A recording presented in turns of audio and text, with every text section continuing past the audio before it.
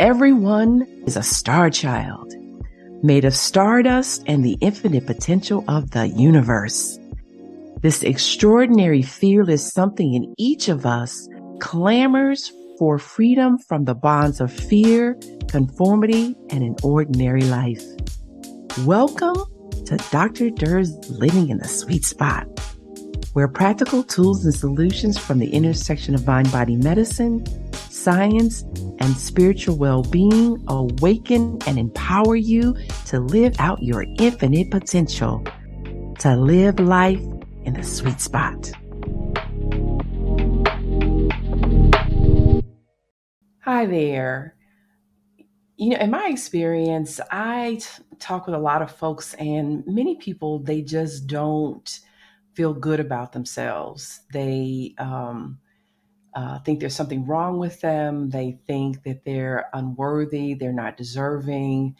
And they also prioritize taking care of their loved ones more than they do themselves. And I think that shows up differently for women compared to men, but it does show up in both. But particularly, I find that women put the care of their children and their spouses or their partners ahead of care for themselves. And what's missing is that connection and understanding that I have to take care of me, take care of my health in order to take care of others well. And so how neglecting oneself, not having compassion for oneself, actually then creates illness. So we all know that in order to be a happy, joyful life, you have to have health.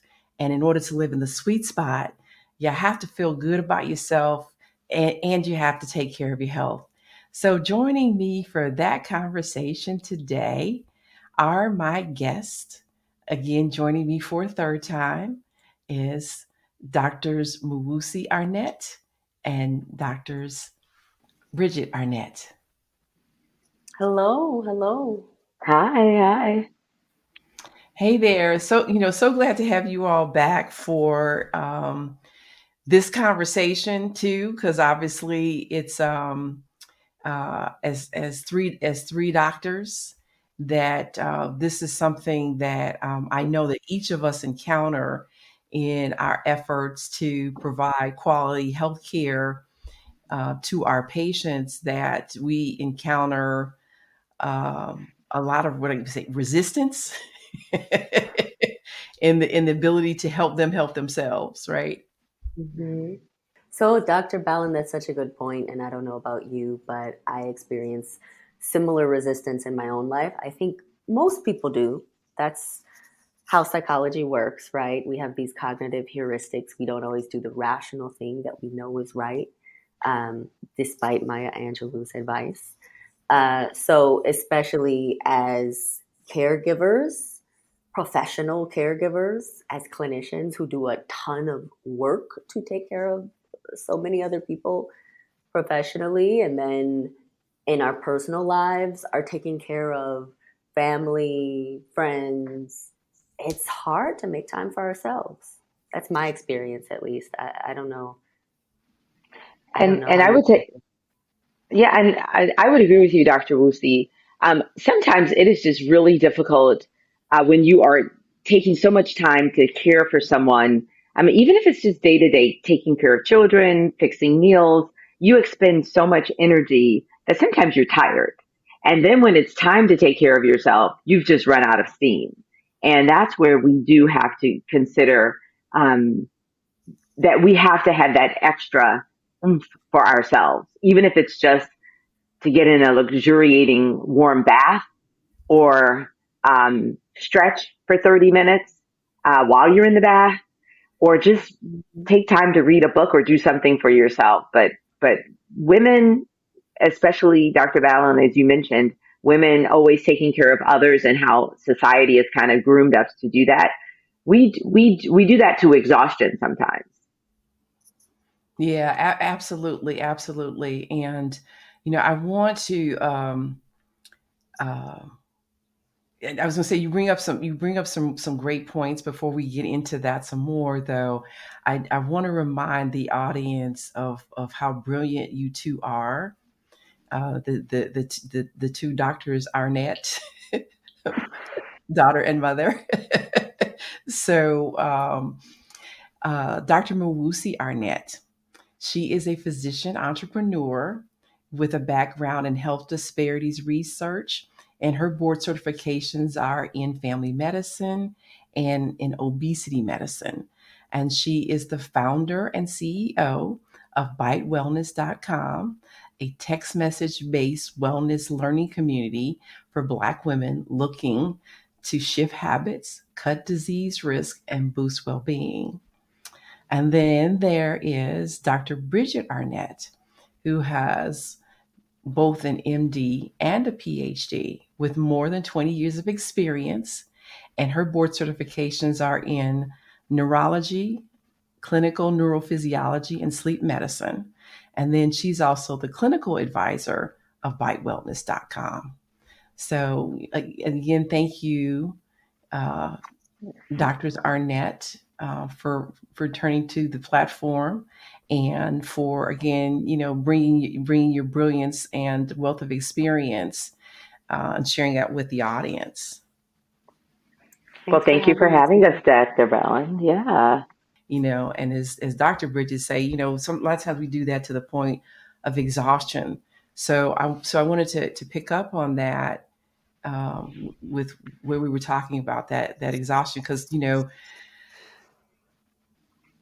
I know what's true for the three of us, having trained as physicians, we're conditioned to work and take care of others Hmm. to the point of Hmm. exhaustion. Hmm. Yeah. Yeah. And you're right about that. I mean, that is, the life of a medical student or resident is to be on call for 24 hours. And you frequently will neglect yourself. Um, and then couple that with being a mother, a wife, um,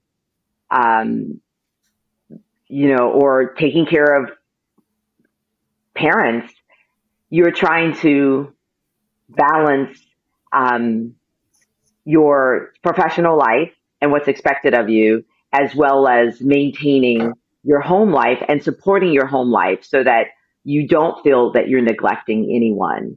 That takes its toll. I mean, psychologically, physically, and, you know, Dr. Roos can always tell us, because she's so good at this, some of the chemical dysfunction that occurs and how that disrupts your fight flight pathways, your sympathetic pathways, where you always feel that you're on, you're always revved up, you're always trying to get through the day. And when that system is so revved up for so long, just so that you can make it, it wreaks havoc on multiple organ systems, your brain for sure, your muscles, your joints. And unless you recharge, unless you kind of calm that system down, you do act on a level to the point of exhaustion. And then that is how it is just difficult to sleep after that. It's difficult to think. It's difficult to kind of just be a happy, whole person, even though the responsibilities are still there. Yeah, there's actually you were talking about that reminded me of this book that I read probably decades ago, actually about it's called Tired of Being Tired, and it Mm, was by a physician. I can't recall her name right now, but she talked about, of course, about doing that to the point of exhausting your excuse me your adrenals, which of course is part of that fight or flight response, and and again how that throws things out of whack. So yeah, so I'm so glad that we're going to get into that today. In addition to talking about again those barriers that contribute to the self neglect that we think is okay. I'm so glad you mentioned that book, Dr. Bowen, because um, what is it? Tired of being tired. You mentioned the adrenal strain that occurs when we experience chronic stress, and We've spent a lot of time as a scientific community, medical community, talking about the ways that stress triggers our stress hormone, cortisol. Most of the audience will have heard something about cortisol.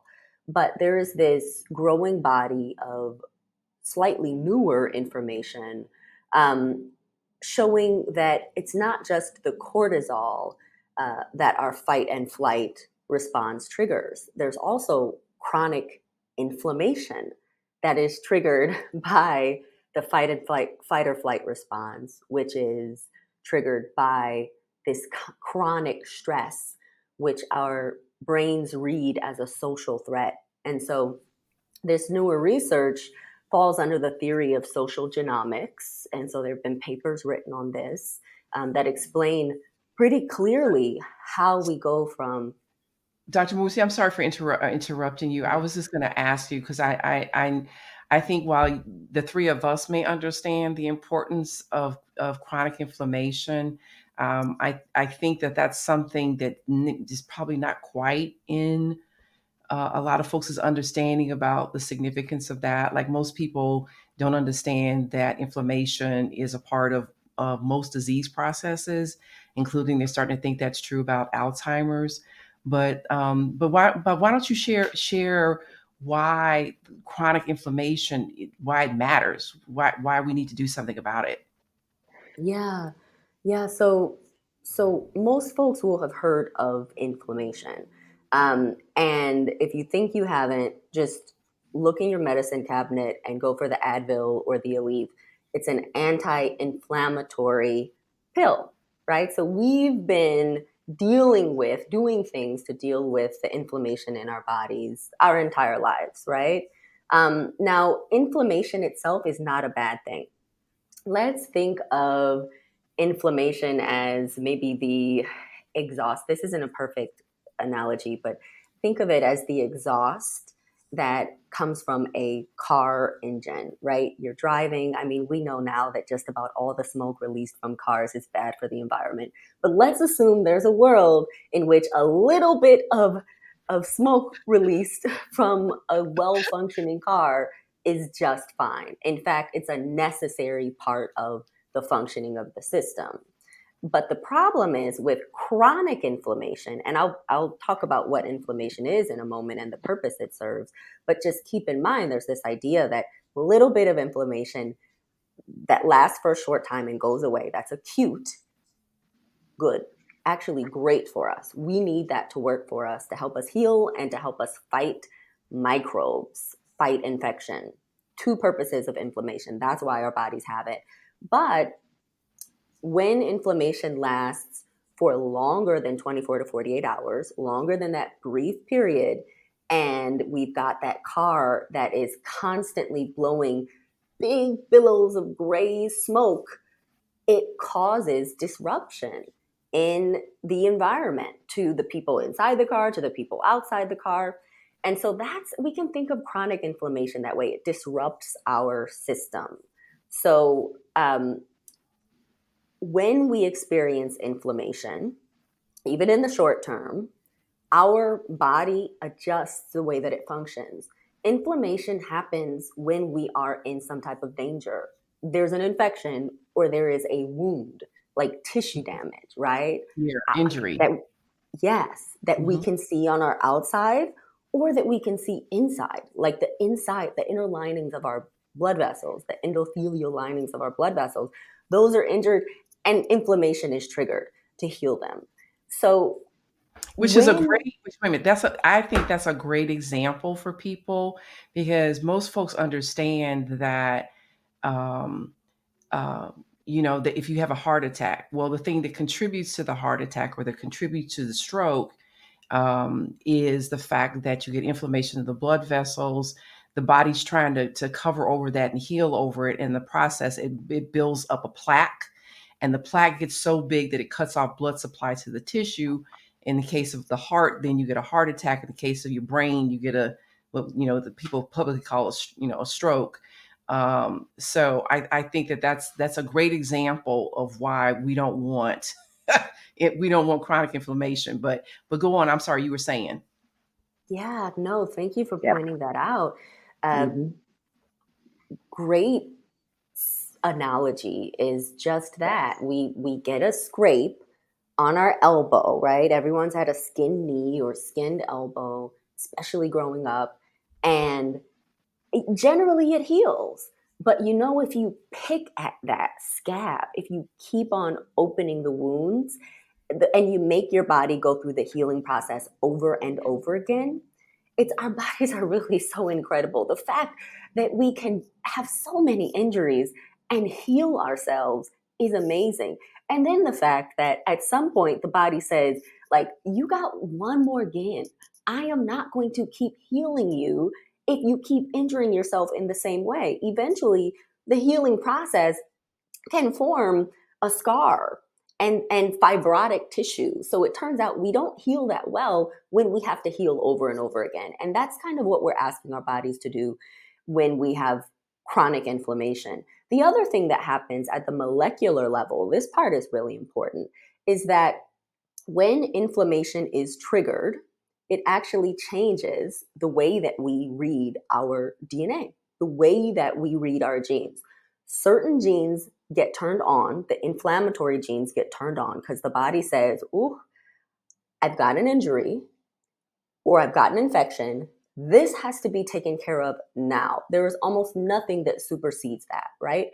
We're still breathing, our blood is still flowing, but these other background functions in our body are actually downgraded. We are not making the proteins that we need, or as many of the proteins that we need to control our blood sugar. The body says, hey, for 24 hours, I won't spend energy on that. So I can put energy into inflammation, healing. For 24 hours, I'm not going to control my blood pressure that well. So I can put energy into inflammation, healing, or fighting an infection, right? There's even TP3 called the guardian of the genome, this uh, component of all of our cells. The job of TP3 is to scan the DNA in all of our cells and look for mutations that can turn into cancer, and then call over our immune cells and kill that one mutated cell before it grows into a true cancer. So you Now, know what? So actually, I wanted to give Dr. Bridget an opportunity to comment too, because I was actually thinking about the fact too that obviously when you have a lot of chronic inflammation going on, Dr. Bridget, it also suppresses your immune system, and then potentially, again, what's the potential impact upon that, in terms of brain health? Right. So, I mean, just as Dr. Hoos was saying, as all of these inflammatory conditions ramp up, you ratchet down other conditions. So, other processes just aren't going to work. What happens to the brain itself, you get changes in blood flow within the body, and then you get extra blood flow to certain parts of the brain. As Dr. Hoos was saying, your blood pressure isn't controlled as well. So, your blood pressure is higher, and then that can injure your brain. I mean, blood pressure being very high for a long period of time can lead to strokes, can lead to greater injury to the blood vessels of the brain. When your blood sugar isn't controlled for 24 hours under extreme episodes of stress and inflammatory stress, like an infection, if you happen to be diabetic, you can go into a diabetic coma, or what's called DKA, or diabetic ketoacidosis, or its cousin, hyperosmolar, um, non-ketotic hyperosmolar hyperglycemic syndrome. So these are things that can happen under this period of inflammation. And so she was describing what's happening if there's a wound or an infection. But imagine this inflammatory process is occurring because you're under the physiologic and psychological stress of working hard all day, racism, trying to care for family members, not taking care of yourself. And imagine that that goes on for more than 24 hours, so that you don't have that reset where your body and brain can then reset to control your blood pressure, reset to control your blood glucose. And then you're stuck and you have this vicious circle, and then you develop strokes, heart attacks, or at least set the stage of inflammation within your blood vessels, repeated injury, so that it increases your risk of strokes and heart attacks. And Dr. Woods and I were talking before, Dr. Ballin, we were trying to share with you this study about inflammatory markers, and how lots of studies have shown that even racism and microaggressions and perceived slights, how they actually impact and change these inflammatory cells, putting us in that same fight flight system that Dr. Woods was talking about. So yeah, Dr. Roos, I was going to say, if you could, kind of tell us about that briefly before we go to break. Um, Sure. Well, I just want to go back to what I was talking about earlier. I okay. don't think I've finished mentioning this TP3 guardian of the genome, which, Okay. by the way, when it is downgraded, means that we have increased risk of cancer. So we're not just talking about increased diabetes risk, high blood pressure, which can lead to stroke, heart attack, kidney disease, and failure. We're not just talking about damage to the interior of our blood cells. We're also talking about increased cancer risk if we have unaddressed chronic stress and unaddressed chronic inflammation as a result. And that is Yes, part of the immune system, right? The the immune system is so involved in inflammation.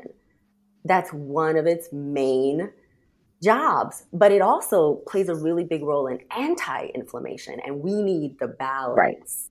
right. So that explains, as you mentioned earlier, why chronic inflammation underlies so many of the metabolic diseases that we're seeing take off all around the world today. Okay. Yes. So thank you for sharing that with us. And then when we come back, we're going to get in from the break. We're going to get into again talking about some of those things that we tell ourselves that say it's okay for me to neglect myself while I take better care of somebody else, and then talk about what things specifically that we can do that are for self care, that promote self care. Although I have to tell you, Dr. Bridges, you'd already mentioned one of my favorite ones, which is taking a bath, a Yes. hot warm bath. Yes. so Yes. so Yes. so we'll get into that when we come back from the break. Okay. Okay.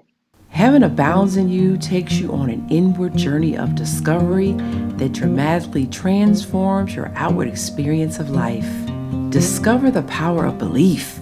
Utilize it in connection with science to create a vision of meaning and purpose that pulls you forward. Let go of the meager me to discover the magnificent me.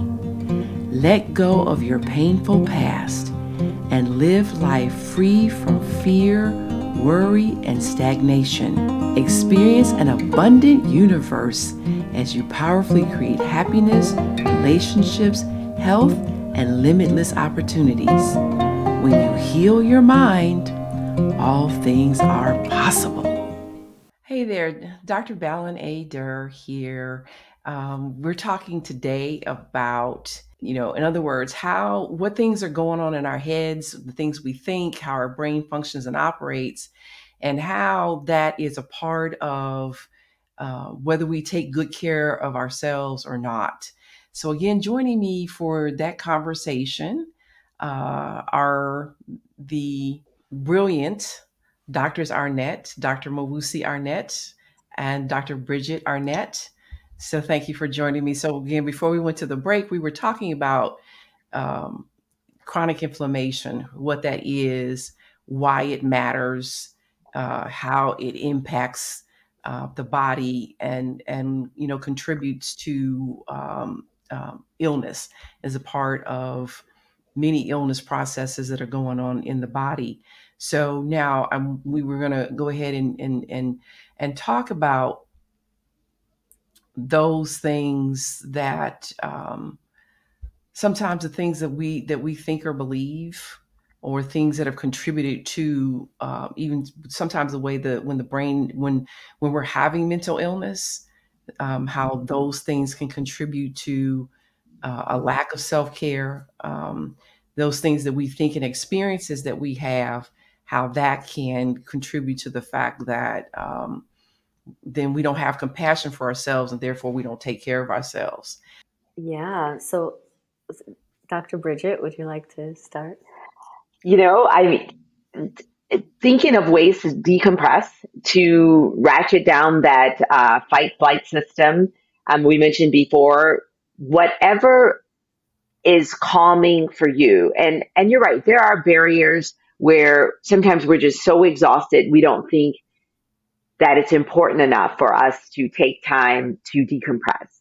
And if we value ourselves, even as caregivers, we have to remember that to be a good caregiver, we have to take care of ourselves first, to then be not only a conduit for others, but or an example for others, but to actually be able to help them. So whatever that is, and sometimes people always think, oh, I take too much time, I can't exercise, I can't sleep long enough, I can't take all this time to spend on myself. And sometimes you just have to think of something fun. So some people love music. Sometimes just blasting your music and dancing to your favorite song, even if it's 3 minutes, dancing to 6 songs off of your favorite album, that's 18 minutes or 20, that's about 23 minutes or so. You can actually dance and figure out something that releases energy, gets you moving or not moving. It could be meditation. It could be, I don't know. I'm on the movement train. So I think that's one of the best ways. But also sleep. Sleep is so important. And sometimes we always think that that is the one, um, one task that we can always put off. Oh, I can do 3 more things and then I'll go to sleep. I can watch more Netflix and then I'll go to sleep. And then eventually you're only sleeping 3 hours. You're get up in the middle of the night to perform more tasks that you think you didn't complete for the day. And then you're sleeping only 2 hours. And that's no good for your brain. The thing that women are conditioned to think that, in terms of their role of taking care of others, Hmm. that they neglect themselves, that everybody else needs to come first. Hmm. I need to take care of my kids first. I need to take care of my parents. I need to take care of whomever. And it's without thinking of themselves. Obviously, I think of, and all of us travel. So, when you're on a plane, what do the flight attendants say before takeoff? Should the cabin lose, air pressure, oxygen mask will fall from the ceiling. If you're traveling with someone, secure your mask first, then assist others. Because as I tell Right. people, if you pass out a dead, who are you gonna help? And so, and you can only give what you have, right? Yeah. So, Yeah. I got some water here, and all I can give someone is water because that's what's in there. I can't give them juice. I can't give them milk. I can't give them lemonade. I can't give them champagne. Only what I have. And if I run myself down to this much, that's all I can give you as well, right? I can only give you what I have, and so if I want to take care of folks optimally, I need to take care of me. The other way I ask Hmm. folks to think about it is, if you a Formula One race car, you don't pull up to the pump and put in 87 regular gas, 87 octane regular gas in there, and then be surprised if it's stopping and starting and spluttering and carrying on because you didn't put the proper gas in there, right? Right. So, and I know we're going to get into talking about those things like nutrition because they're important. But there are some things, that folks also think about: shame and guilt. There are, in terms of, and I try to say to folks in terms of, shame and guilt are different. Guilt is that I'm guilty, I feel bad about something I did. Shame is that that I did. Guilt is I did something bad or wrong, and shame is I'm bad or I'm wrong. And so that's Hmm. why it's so much more inherently difficult to deal with, shame, which usually, of course, comes from Mm. abuse or neglect, that people feel that ways about themselves, but it's another reason that says why I shouldn't take care of myself. And Mhm. and then there are, I know some things that, of course, in terms of uh, certain brain illnesses, people get depressed, they don't take care of themselves well. Schizophrenia, they don't take care of themselves well. Addictions, they don't take care of themselves well. But then there's also, and just to kind of get into some of the medical reasons, and I ask people to keep in mind that your body can't live without a brain. So when you don't take care of that, then things don't function well, either the way you feel, think, what you do, or how your body functions. But just what are some other maybe physical illnesses that might contribute to people not taking care of themselves? Yeah, that's a good question. So I'm glad you brought up that there's a distinction between a mental illness or physical illness that impairs someone's ability to care for themselves, and on the other side, a just a mindset or a cognitive heuristic, a blind spot of sorts that makes it difficult for folks to do the thing that they know they should do. So, of course, there are physical conditions that, if they're disabling enough, um, make it very difficult for folks to get out of bed, to move on a regular basis. We think about chronic pain, we think about very severe arthritis or chronic back pain with or without, the neuropathy, the nerve symptoms like sciatica that folks have heard of that can cause pain and weakness of your legs, not just pain in the back when you move. Um, we think about heart failure that makes it really difficult. It lowers exercise tolerance, so it makes it difficult to breathe when you move because you can't pump enough blood out to your all of your organs, and to feed them, and so your lungs just can't keep up. In heart failure, folks might have fluid in their lungs, which makes it harder to oxygenate the blood. They may have swollen legs or a swollen belly as a symptom of the heart failure, which makes them feel a lot heavier, actually does make them heavier, sometimes by 10 plus pounds. And so that makes it really hard to move.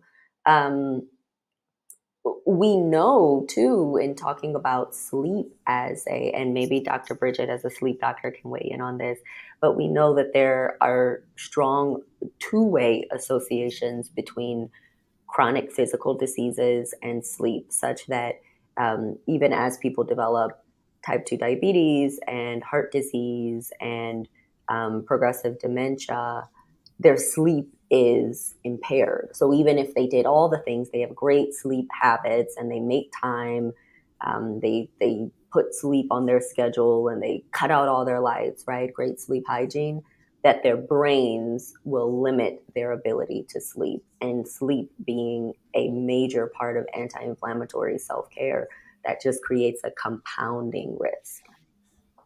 Yes, Yeah, and Dr. yes. Bridget, I definitely wanted you to talk about, dementias, whether it's Alzheimer or any other ones, or any other Hmm. brain illnesses you think that, briefly, that you think might, would be a contributor to how people kind of maybe even think of themselves, or just not the, or just brain just not functioning well, so they Hmm. can take care of themselves. Right. I mean, you mentioned it. The classic is dementia. So if you have any type of cognitive impairment of any kind, sometimes you don't recognize that you need to take care of yourself. Sometimes you don't recognize that you should take your medications, you should exercise, that you should see your doctor. Another one that is maybe not as well recognized, but maybe a little bit more pervasive, is when people are slightly depressed or down or just unsure of themselves, and maybe other difficulty with coping mechanisms. It's sometimes hard for them to even just, when we just think of simple self-care, getting up, brushing your teeth, taking a shower every day, washing your, putting on clean clothes, let alone now we're telling them to go out and exercise too. So even if you feel overburdened to the point where it's just very difficult to cope because you're doing so much, that may make it hard to have the motivation to do more for yourself. That also impacts your ability to sleep because, you know, definitely dementia interferes with your ability to have a normal circadian rhythm, the normal time that most people would fall asleep and go into deep stages of sleep. If you have any type of brain impairment or dementia, mild cognitive impairment, depression, anxiety, all of those can contribute to poor sleep, lack of motivation. And those are barriers to actually taking care of yourself, in addition to, like what Dr. Wu said, the physical. One thing that I do want to add, because you mentioned like arthritis, you can consider people who have severe migraines, but one that I see a lot are folks with end-stage renal disease on hemodialysis. They are going through dialysis 3 to 6 hours a day. They are exhausted. This happens 3 times a week. And then the following day, they're just trying to catch up and feel better. Then they go to dialysis again. So if you're in dialysis Monday, Wednesday, Friday, you may actually feel good on Sunday. Maybe your only day you really feel good because you're catching up on Tuesday, Thursday, Saturday from your Monday, Wednesday, Friday sessions, and Sunday may be your only really good day that you feel decent. So, I mean, there are a lot of barriers, but you have to figure out, like I said, what works for you and ease yourself into. And sometimes you have to be you need the assistance and guidance of a coach or a doctor or a friend or someone else who can guide you through to help you. But if you can find what works for you, everyone can overcome those barriers. So, Dr. Bridgette, the other thing that occurred to me as you were speaking was also then one, someone with cancer. Mm. And the other thing that I actually wondered about too, especially with your specialty in sleep medicine, is what about folks that have sleep apnea? Could Mm. you address those two? Right. So, I mean, if you mean in terms of sleep in general, or Well, in terms of, obviously, I think someone with cancer, because it's just as you were speaking, I thought about that. The obviously, Mhm. depending upon the treatment, with its radiation, whether it's chemo, whatever it is, would could definitely fatigue them, cause them to have difficulty caring for themselves. But I'm thinking about particularly in light of someone with sleep apnea, uh, Mhm. Mhm. them not getting enough oxygen during the night, them not sleeping and resting well, how that might Mhm. also contribute to them not taking care of themselves, Yes. as Yes. well as Right. would be So optimal. the biggest barrier there with sleep apnea, when you are sleeping through the night and awakening multiple times an hour, sometimes 100, imagine having micro arousals, you're awakening up to 120 times in an hour. That's insane, right? That you can do that because you are awakening, stopping breathing. And every single time that you stop breathing long enough, your brain there's a trigger to actually make you wake up to take a breath. So when you're sleeping, you have a lot of processes that are automatic, part of the autonomic nervous system. They're just functioning so that under certain conditions, if your oxygen levels go low, your carbon dioxide levels go too high,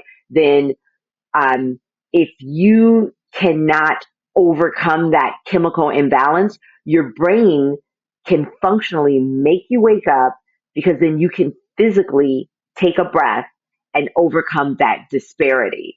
A lot of times you wait, when I say wake up, it's a micro arousal and most people aren't aware. So that's what your sleep apnea is. You're having an episode where you're not breathing, your oxygen levels go low, your carbon dioxide levels go high enough. And when that disparity, when that range changes enough, you take a breath and your brain turns you on. So if So in you Houston, cannot, we got a problem. We yeah, got a right, problem. right, right, exactly. So imagine an 8 hours in the bed, but you're awakening 60 times an hour, micro arousals, then you are probably effectively sleeping maybe 2 hours a night, and it's fractured over an 8 hour period. The problem there is you cannot go into the normal stages of sleep. You can't go into the restorative stages of sleep, and you can't go into this sort of, there's this power wash system of the brain where the inflammatory components of the brain are kind of washed out. It's like that lymphatic system of the brain. And that happens after a cycle of REM sleep. But usually, if you slept contiguously for um, at least 5.5 to 6 hours, Mhm. that that process kicks in. So if you're having all these micro arousals, you're going to be exhausted. Your brain is not going to be able to go through normal stages that would allow for recovery, for learning, other processes that help with um, muscle repair, joint repair. So, folks who are chronically sleep deprived, which is what you would be achier, have more, of course, be more fatigued, have more joint pain. Typically, you're more dehydrated. It actually leads to dementia and shrinkage of your temporal lobe. So that chronic sleep deprivation over time leads to dementia. So it Okay. is, so that by itself, you are exhausted, you're fatigued, and you have no motivation because you're tired all the time. You're falling asleep throughout the day because you're so sleep deprived. So patients like that, unless you're treated, it's hard to then say, oh, we want you to be motivated to exercise or to take care of yourself, or, you know, to do more than what you're already doing. That would be a Herculean task to force someone to do that without treating their sleep apnea first. Yeah, absolutely. And I think maybe even the average person doesn't understand that you actually need at least 3 hours minimum of sleep for it to have any restorative benefits. Anything less than that, and just really not much. The other thing too, and I'm just gonna throw this part in there because then we're gonna go to Dr. Mawusi so we can talk about EMS in terms of self care. Is the fact that um, you can reach a point of sleep deprivation that's equal to a DUI, meaning you're driving under the Hmm. influence of alcohol or a drug or a Yes. substance, but your sleep deprivation can reach that level where it's Hmm. the equivalent of that. So, Hmm. so how sleep, because yeah, how sleep deprived do you have to be for it to be equal to a DUI? I mean, you know what? So that's different for everyone and what type of brain reserves or plasticity that you have. Of course, the older you are, the more dehydrated you are. And if you already have some mild cognitive impairments, Mhm. but it takes for some because it happens in young people too, but it takes weeks and days like multiple days in a row of poor sleep. And then you're just loopy all day. So, Yeah. are you trying to say that it takes a shorter period of time for you to have the equivalent of a DUI? Yes, absolutely. Okay, Absolutely. so It may be 1 or 2 days for older people. It okay, may be 5 or 6 days for a younger person. But yeah. okay, okay. So, Dr. Mawusi, let's go ahead and get into the what you termed previously the EMS of self care. Right. We have all these reasons why we need to take care of ourselves. And when we talk about the, Well, I'll tell you. So, what reason? Let me just say this to kind of dovetail on what you said. The main reason for us to take care of ourselves is because we are deserving, yes, right? Hmm. We, Hmm. Yes. everyone has their own beauty, their own brilliance, their Yes. own unique Yes. design and purpose. And in order Yes. to fulfill that, as I like to say, I believe I'm a spiritual being. But that being said, my spirit needs hands and feet. So I need to take care of the vessel Yes. in order to Yes. be able to Yes. contribute to the world at large, my unique purpose, right? Because just like Yes. the heart and liver are special and the body can't live without it, my contribution, your contributions, each of you ladies, nobody does it the way you do it. So everyone deserves self-care, and everyone deserves to take care of themselves Hmm. because you exist, right? Yes. Mhm. Because you exist, and because you have a unique, wonderful contribution.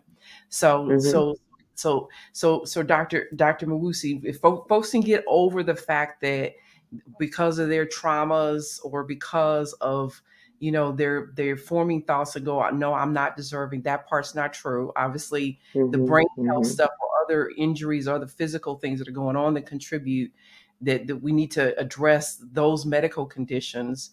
But once we get that addressed and that dealt with, what's the EMS that they need in order to do to take care of themselves? And I know we've talked about some of them already, like sleep. Yeah, yeah. So we talked about this in the last episode, but you all know EMS, emergency medical services, EMS, call EMS and the ambulance pulls up, right? They're the ones who are going to save you. So the same thought applies. Um, we need these, we desperately need these daily anti inflammatory habits in order to Hmm. keep our bodies and our brains going. Hmm. And so we've got eating for the E, we've got movement for the M, we've got a few S's, lots of S's, but let's start with just getting enough sleep and then stress management. So, those are what I call our big four wellness superpowers because they do so much in terms of helping us to restore ourselves. We talked about the restorative capacity of sleep. Um, and without them, like this is how we know they're essential because without them, things fall apart really quickly. So we were talking about how much of a sleep debt you need to be equivalent to a DUI, right? To be so out of it and have such a slow reaction time that you might as well be driving intoxicated. Well, you only actually need 5 hours of sleep debt for one night in order to see a change in your metabolic factors that affect blood sugar control, that affect weight. So Hmm. we see an increase in ghrelin, the hormone that makes us hungry. We see a decrease in Hmm. leptin, the hormone that tells our bodies, okay, you've had enough to eat, you're okay. Mhm. We see an increase, incremental increase in BMI uh, as folks build on their sleep debt. But we see changes in Hmm. those hormones just from one day to the next if you've missed out on about 5 hours of sleep. So we can't do without these things. And we already Mhm. established the So strong that's connection why between it explains why it's almost impossible to lose weight when you're sleep deprived. yeah, it really Hmm. is. You Yes. can work out forever. You can Yep. change up your eating, eat all the plants in the world, Yep. which we'll talk about. Avoid the ultra processed foods, and you will not see as much of a change as you'd expect because your home hormones are working against you Right. because the lack of sleep has destabilized them. So I mean, I just can't hit this hard enough. These are not nice to haves. They're EMS for a reason. Mhm. They there is an emergency in our bodies happening if we don't do these Hmm. things on a daily True. basis, right? True. The red Yep. flags go up, the alarms go off. So we talked about eating, and I didn't get into that so much, but the idea is whole food, plant heavy diet, not necessarily only exclusively plant based. So studies show you don't have to be vegan, you don't have to be vegetarian, but ideally eating tons of plants, meaning per the USDA's My Plate recommendation, if you look at your plate, each meal as a circular plate, ideally half of that plate at least is whole fruits and veggies and or veggies. Hmm. Or or one way to to to to to deal with this is just if you have a meal that's just plant based, Mm-hmm. one meal a day that's plant based. is another way to do it. And then what's some other ways, Dr. Mawusi, because we running out of time. Running out of time. Yeah, I mean, so whole food, plant-based eating, the whole food part means try to avoid the ultra processed foods. I want folks to Mhm. look up the NOVA classification system, NOVA, from the UN commission that was put in place to look at just how processed our foods have gotten. And they called these ultra processed foods, which account for about 60 to 70% of our entire food system, they call them factory foods filled with Mhm. industrial ingredients. So most of what Mhm. we see in the grocery store is not actually real food. This is not the food that our ancestors ate. This is not the food that our bodies evolved to process. And many of these ingredients that you can only handle in a factory setting are pro-inflammatory. So the food that most of us Mhm. eat is working against us. So gotta hit that Mhm. Whole Foods part really hard, not shopping at the grocery store Whole Foods, but avoiding the ultra processed foods.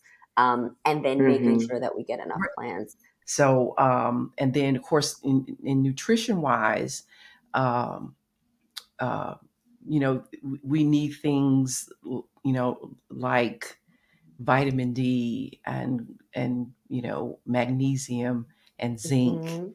and Mhm. chromium and And most of those we get selenium. from, yes. And Mhm. our essential fatty acids, so our polyunsaturated fatty acids, our PUFAs, the omega 3s, the omega 6s, um, we need a ton of phytonutrients that come from plants, fruits and vegetables, Yeah. things that people will have heard of like flavonoids, resveratrol. You probably hear this thrown around when we get into cold season, and especially during the pandemic, people talk about building up your immune system with those Vitamin phytonutrients. C, vitamin And D. vitamin C, yes. Right. Vitamin D Right. is so important, especially for melanated folks in the United States. Most will need to Yes. take Especially some sort of depression. supplement. I mean, vitamin D, especially also those things I rattled off were for good for also for brain health in terms of Mhm. depression and anxiety, but they're also involved in a Mhm. lot of other health processes. So, Yes, that's exactly right. we talked about sleep, we talked about movement, So we talked about some for nutrition. movement, Hmm. I just want to highlight, try to be as active as possible.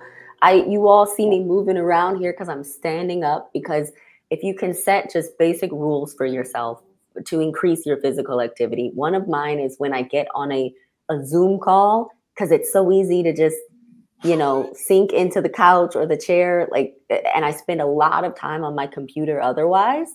This Hmm. is the time where I'm going to say, I'm standing up, I'm having this conversation. It actually kind of helps my brain work. So that's one rule that I've made for myself. Another that other folks can try is uh, practice walking up the stairs when you can. I know we hear that all the time, but it's really Mhm. helpful. Stairs instead of elevator, um, Mhm. driving to Resistance work, park. bands, resistance bands, Resistance resistance Mhm. bands. bands.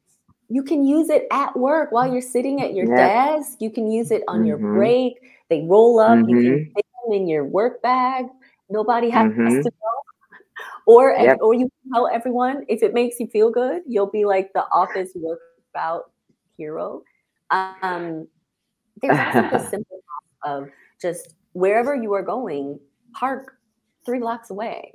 If it's safe Mhm. enough, weather-wise, violence-wise, for you to walk the extra 3 blocks, bake that into your Mhm. time if possible. Mhm. And then you've got, Mhm. by the time you finish walking there and then back, you've got just over a half mile that you've walked for the day. Now you Mhm. Mhm. Absolutely. So I want to thank both of the brilliant Doctors Arnett, Dr. Mawusi Arnett, and Dr. Bridgette Arnett, for joining us and having this conversation. And um, Ladies, again, I just want to say thank you for offering this wealth of information, um, in terms of how we can take care of ourselves. And of course, Mhm. we need to have compassion for ourselves and say I matter in order to take care of ourselves. So thank you again. Thank And you. Thanks for having us. Thank you for having us. yeah, you are more than welcome. More than welcome. I hope you've learned some wonderful things to help you take care of your brain health, to take care of your body's health, to help you live your best life in the sweet spot. I'm your host, Dr. Valen A. Durr, offering you practical tools and solutions to awaken and empower you to live life in the sweet spot.